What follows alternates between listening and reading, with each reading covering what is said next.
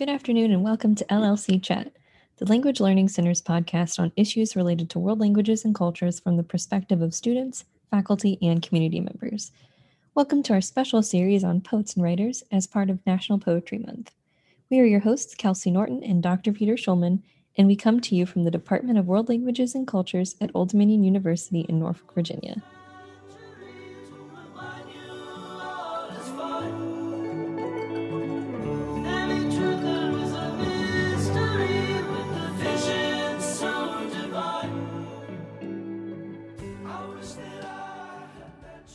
We are joined today by our special guest, Vanessa Younsi.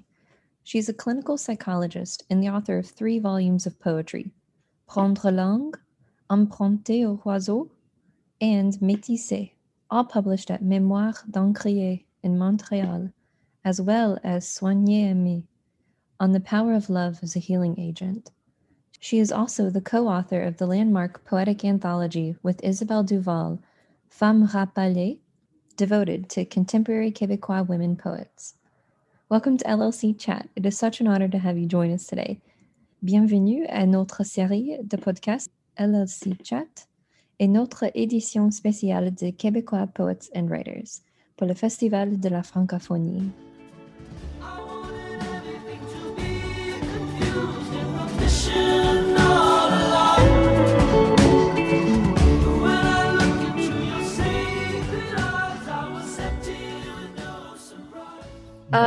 Merci beaucoup.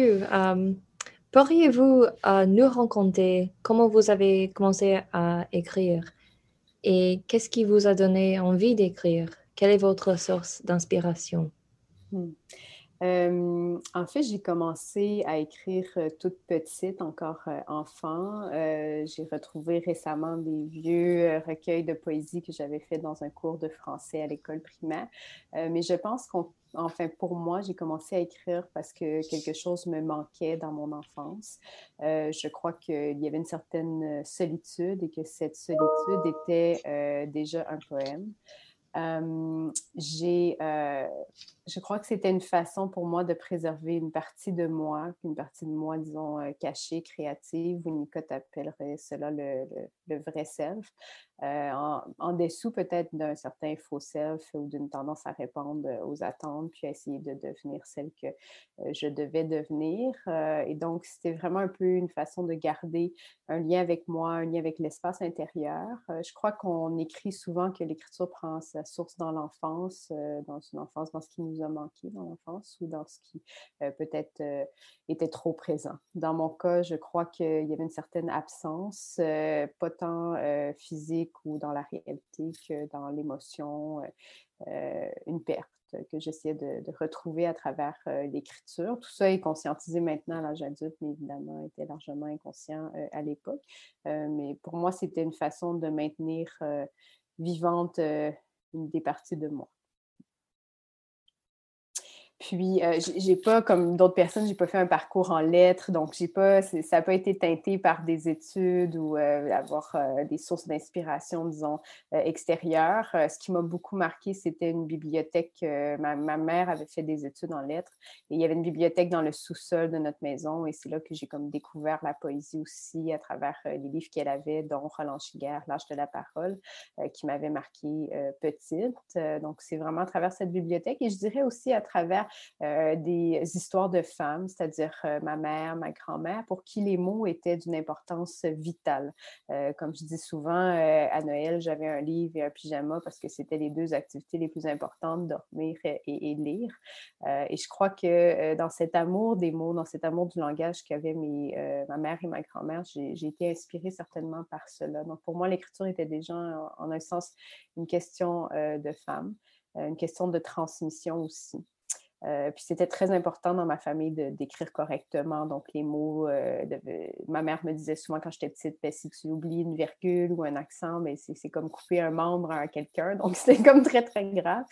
Donc c'était à la fois très sérieux puis à la fois un espace très créatif. Voilà, pardon. On ressent ça absolument dans vos œuvres, ce lien avec l'enfance et l'absence, c'est très puissant.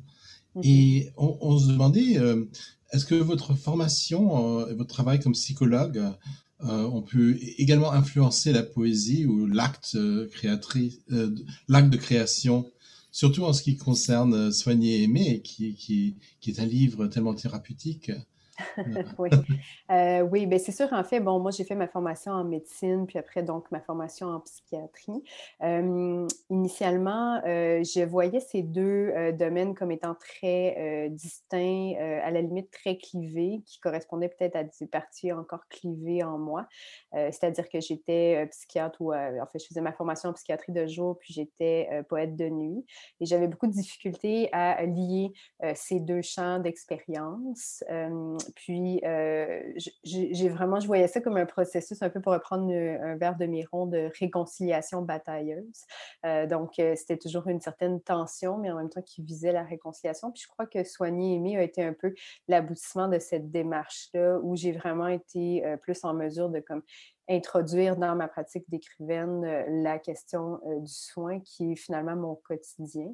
C'est certain qu'il y a quand même beaucoup de liens quand on s'y attarde entre la poésie et la psychiatrie, ne serait-ce que ce sont deux métiers du langage. C'est-à-dire que comme psychiatre, en fait, on n'a pas le choix d'écouter le patient. Les radiologistes peuvent s'en passer puis vérifier qu'est-ce qu'il y a dans votre ventre sans trop vous écouter, mais le psychiatre ne peut pas passer à côté de l'écoute. On n'a pas encore d'imagerie pour savoir si vous êtes schizophrène, donc on doit écouter un récit, une histoire, une vie.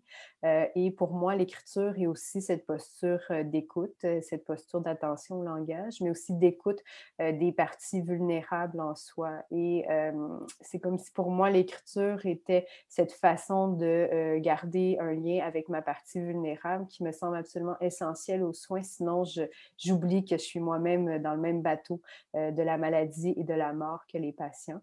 Et je crois que Soigner et aimer a été un peu la mise en livre de cette importance pour moi de me placer dans une position non seulement certes de soignante que je suis au quotidien, mais aussi même dans une position de patiente, de proche aidante. Et c'est pour ça que dans le livre, il y a vraiment un souci de pas seulement me mettre en position de médecin, mais aussi même parler de moi comme patiente à un moment du livre, aussi comme proche aidante, pour montrer aussi nos zones de vulnérabilité communes. Puis la possibilité d'y plonger dans le langage. Merci. Pourriez-vous parler du concept de la fragmentation dans votre livre Métissé? Oui. Métissé, c'est vraiment un livre qui, pour moi, a été une traversée un peu de la question des origines. Puis, c'est un livre qui est vraiment parti de cette image pour moi. En fait, initialement, j'avais eu l'idée du titre Membre fantôme. Donc, l'idée, c'était vraiment d'explorer cette question des douleurs des membres absents. Donc, on se rappelle quand, par exemple, quelqu'un a une amputation, il peut vivre, dans le fond, une douleur d'un membre qui n'est plus là. Et pour moi, c'était vraiment cette idée-là qui a comme mené à l'écriture de ce livre-là, parce que donc, moi, mon père est algérien, ma mère est québécoise, mais puis comme peut-être beaucoup d'enfants de deuxième génération aussi, il y a tout un pan de cette histoire de mon père, de ses racines de l'Algérie qui me sont largement inconnues. Comme si mon père avait voulu faire un peu tabula rasa de cette histoire-là et donc de ne pas la transmettre. En fait, pas transmettre, c'est encore une transmission parce qu'on transmet donc une absence. Mais pour moi, c'était le faire sens de cette histoire.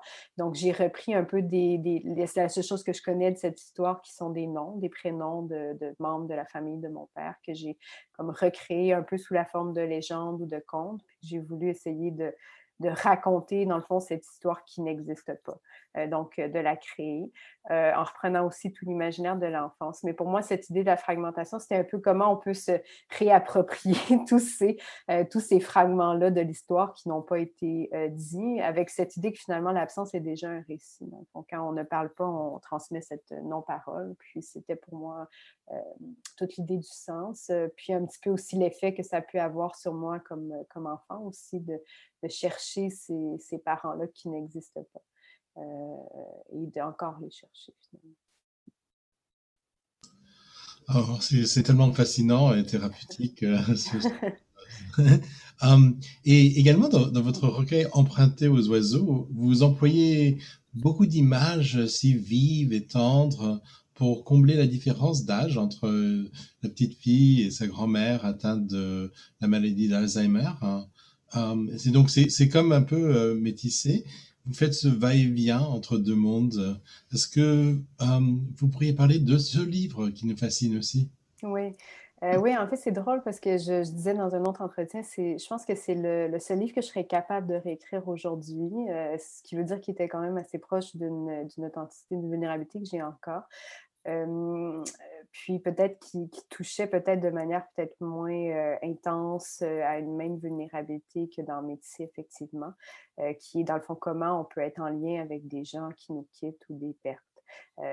Donc, pour moi, c'est vraiment passé dans cette introduction dans le livre, cette utilisation des paroles de ma grand-mère qui donc perdait le langage, devenait de plus en plus aphasique et donc pour comme garder cette parole vivante, cette parole qu'on entend très peu, qui est très d'actualité, ce livre, dans le contexte de la pandémie aussi, étant donné que finalement, là, on a ouvert un peu les yeux sur ici, ce qu'on appelle les CHSLD, mais donc des maisons de soins pour personnes âgées, qui sont finalement des endroits qu'on ne connaît pas, où on ne va pas, qui sont des endroits comme tenus à l'écart du monde et qui sont revenus dans l'actualité. Mais pour moi, c'était une parole qui était extrêmement précieuse, importante. C'est comme si je sentais que on sent qu'il y a peu de moments essentiels dans notre vie finalement et que c'était un moment essentiel. Ça m'a beaucoup appris justement par rapport à la vulnérabilité, par rapport à la question du soin, parce que je crois que les plus grands soignants et soignantes ne sont certainement pas nécessairement des professionnels de la santé, mais simplement des membres de la famille, des êtres humains, des proches aidantes, proches aidants qui sont là chaque jour au chevet. Le médecin, il passe rapidement, il voit le patient une, deux, trois fois par semaine, mais le proche aidant, il est tout le temps là, puis il est habité par ce soin, cet amour-là. Donc, pour moi, c'était aussi une façon de rendre hommage à ma grand-mère pour qui c'était si important le langage et de la voir ainsi complètement effritée dans la langue. C'était à la fois très triste, puis en même temps peut-être très important comme moment. De montrer que même cet effritement du langage est encore un langage, est encore humain finalement. Donc, c'est ça, c'est un livre qui était très porté par cet amour, cette émotion, puis qui était une forme d'hommage aussi.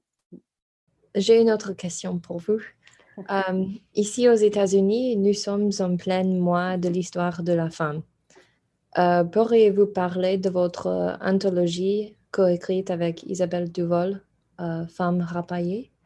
Et parlez-nous de la jeunesse de ce projet et du titre si évocateur.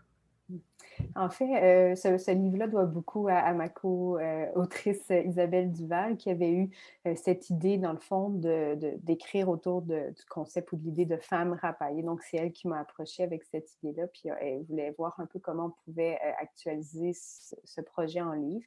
On s'est vraiment inspiré du poème liminaire de l'homme rapaillé de Gaston Miron, qui se termine par les vers suivants. « Je ne suis pas revenue pour revenir, je suis arrivée à ce qui commence. » Et donc, on a voulu poser la question du commencement à plusieurs femmes poètes, mais vraiment avec cette importance d'approcher des femmes de différentes cultures, différentes générations, différentes écritures aussi, mais avec des femmes quand même qui avaient un lien avec le territoire du Québec, donc qui y vivaient ou qui y habitaient ou qui y avaient habité, mais vraiment donc à la fois des femmes autochtones, des femmes d'origine haïtienne, comme je pense à Marie-Célie Agnan, donc d'essayer d'aller chercher cette diversité qui est présente dans la poésie des femmes au Québec. Puis, je crois que c'est un ouvrage extrêmement intéressant par cette diversité des voix, puis aussi cette diversité de l'écriture, et je dirais cette diversité aussi des générations, donc des pionnières d'écriture des femmes au Québec comme Nicole Brossard, Denise Desautels, Louise Dupré, puis des poètes de la relève, qui sont de moins en moins des poètes de la relève, sont maintenant des poètes de plus en plus chevronnés, disons, donc Marie-André Gill, Natacha Canapé-Fontaine. Donc, j'ai aimé cet espace, puis Femmes rapaillées, c'était vraiment l'idée donc de rapailler ces voix, de les rassembler, puis aussi de créer une certaine de renforcer peut-être cette communauté aussi, parce qu'on a fait par la suite des spectacles, des lectures, de renforcer ces liens entre nous, parce que pour moi, c'est peut-être la force d'un projet comme Femmes rapaillées, c'est oui le livre, mais c'est aussi de la vie du livre, donc ces rencontres, ces échanges entre des femmes de différentes expériences, de différentes cultures. Et ça, j'ai trouvé ça très riche. Pour moi, ça a été l'aspect très riche du poème, de pouvoir faire des rencontres entre des autrices qui ont défriché finalement la poésie des femmes au Québec, puis celles qui, après ça, recueillent et poursuivent cette transmission. Je pense que peut-être un des liens que je verrais entre les différentes œuvres qu'on aborde de mes œuvres, c'est vraiment toute cette importance, je pense, de la transmission pour moi. Transmission, oui, dans le lien de soignée, mais également transmission entre les générations, beaucoup, comme dans Emprunter aux oiseaux, dans Métissé, qui est la question des ancêtres aussi. Oui, ce livre est tellement important, ça m'a inspiré aussi à creuser, à découvrir tellement d'auteurs, d'autrices. C'est un livre vraiment extraordinaire, donc bravo. Et d'ailleurs, juste pour avancer un peu plus dans ce sujet, euh, où voyez-vous la femme aujourd'hui depuis ce livre? Est-ce qu'il y a un changement? Est-ce que ce livre a changé un peu les attitudes envers ces femmes rapaillées? Mais je pense que ce qui est très intéressant, puis où voyez-vous la femme, évidemment, pour moi, c'est les femmes, c'est-à-dire que vraiment, comme je pense qu'on est comme dans plein de domaines, toute la question aussi de l'identité, transidentité, etc. Mais je crois que ce livre, ce qui est intéressant, c'est qu'il a aussi ouvert beaucoup, en fait, il y a plusieurs publications, peut-être pas nécessairement ouvertes, mais il a contribué à cette effervescence, non seulement de femmes poètes qui publient, qui écrivent, mais aussi de collectifs de femmes. Je pense à un collectif qui a été dirigé par Sarah Dignard, Ce qui existe entre nous, aux éditions du Passage, où encore une fois, c'est plusieurs femmes auxquelles j'ai participé d'ailleurs avec Louise Dupré dans notre texte. Mais donc, ce que je trouve intéressant, c'est tous ces moments de cette nouvelle anthologie qui paraît aux éditions Remue-Ménage aussi sur la poésie des femmes. Donc, je pense que vraiment cette effervescence, en fait, puis ce sens de la communauté d'échange, de partage, de transmission qui est très riche. Et je ne sais pas si Femmes rapaillées, il a contribué, je crois, à sa façon aussi dans cette espèce d'édifice de poésie des femmes au Québec. Merci encore. Pourriez-vous nous lire quelques poèmes que vous voudriez partager avec nous? Oui. Merci. Je ne savais pas comme, est-ce que vous voulez plusieurs ou comme, enfin, vous m'arrêtez, je ne veux pas non plus prendre... Oui, comme vous voulez. Comme vous voulez, oui. C'est Okay. comme une lecture de poésie dans une librairie ou... Oui, c'est ça. OK, c'est bon. Donc, je vais lire un extrait de Soigner Aimé, en fait, qui est le poème à la fin. Là. 16 juillet 2016, est-ce aujourd'hui que grand-maman meurt? Denise, muette, s'approche de son cadavre. Je la reconnais à l'odeur. Elle respire par secousses. Le terme exact, c'est Cheyne-Stokes. On s'en fout de la médecine. Quand grand-maman meurt, on ne sait même plus prendre un pouls.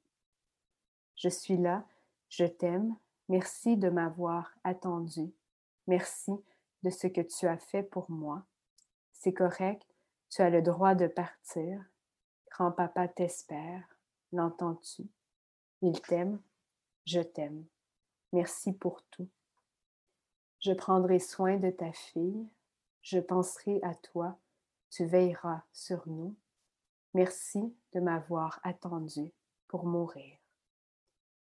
Des heures dans la chambre, réciter ses adieux comme un chapelet, serrer la main, essuyer la bave, humecter les lèvres, l'oreille sur la poitrine, discerner le cœur affaibli, caresser les cheveux comme tu caressais les miens lorsque je voulais ta perfection.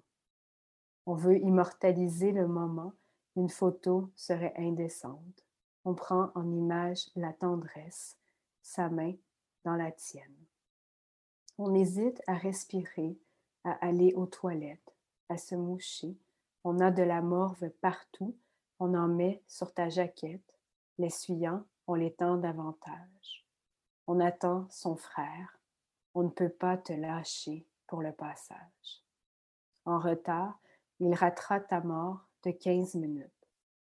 La respiration change, on hésite à courir aviser l'infirmier, le préposé, toute la région. Grand-maman est en train de mourir. On ne peut pas t'abandonner face à la faucheuse. Fini les apnées, que l'écho d'un mouvement achevé, la fatigue. Gamme du piano que tu m'enseignais dans ta passion. La dernière note tombera, personne ne jouera plus ton nom. C'est lui, le dernier souffle, pas théâtral comme dans les films, légué tel un baiser au monde, mûri toute ta vie pour cet instant. Est-ce la mort? Je ne suis pas certaine. Je pleure, je cours appeler maman. Je crois qu'elle est décédée. J'arrive. Plus tard, maman se moquera de sa fille docteur qui ne savait plus, à cause de l'amour, constater un décès. Retour à la chambre, la vie ne bouge plus, le cœur ne bat pas. Le pouls que je prends est seulement le mien. Donc, extrait de Soigner aimé. C'est bon. Est-ce que vous voulez que j'en lise d'autres de Métissé ou c'est correct? Ou... Oui? OK. Oh oui, absolument. Oui, OK, c'est bon. Donc, maintenant, je vais lire quelques extraits de Métissé, toujours aux éditions Mémoire d'Encrier. Dans la cour, je creusais un passage secret vers Soukaras. Tulipes, bulbes, larves, lucarnes que je traversais sans fracasser le réel. Quelquefois, sous l'effort, mon cœur coulait par ma gorge. Je le crachais comme une gomme. Aussitôt, un nouveau cœur germait, fait de coccinelles et de coquelicots, et je reprenais mon ouvrage. J'avalais des boissons de nuages. C'était du poison. Ma chair tombait, jupe trop grande. Les coups de pelle m'éreintaient, je persistais. Je voulais voir l'iris du globe et mon oncle dedans. Mes parents se préoccupaient de mon état, me nourrissaient de sangsues, de sermons. Je forais, comme si mon avenir en dépendait, et mon avenir en dépendait. Trou dans la terre, trou dans la page, il me fallait une vie, une seule.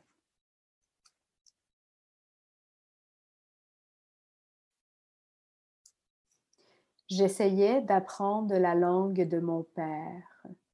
Les sons sautaient de mes lèvres, lièvres d'atomes. Je tentais d'articuler mon prénom. Vous le prononcez mal. Je persévérais. Il fallait crever la cornée des mots. Cette langue reste un souvenir. Mon père la hurlait par ma gorge. Je la craignais et je craignais les assiettes blanches qui cassaient le plancher de la chambre. Ma voix était excisée, je ne le savais pas. Je continuais de parler comme un incendie.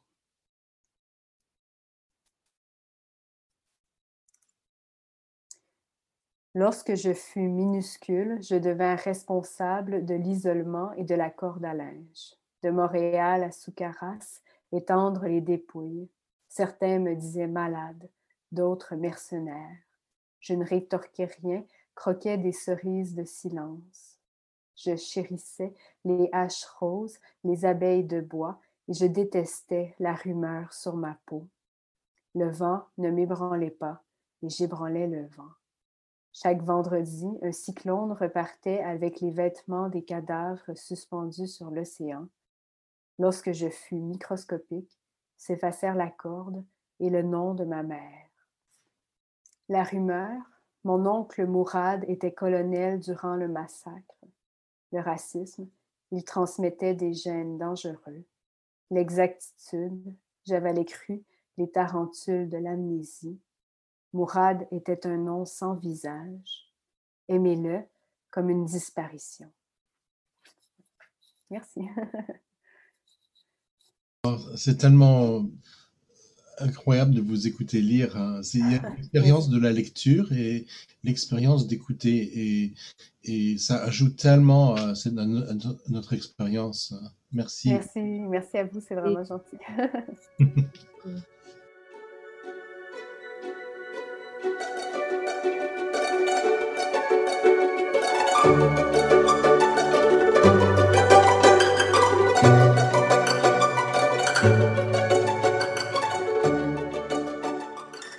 Hello, listeners. I wanted to give a special thanks to Kishibashi for allowing us to play his song Marigolds in our podcast.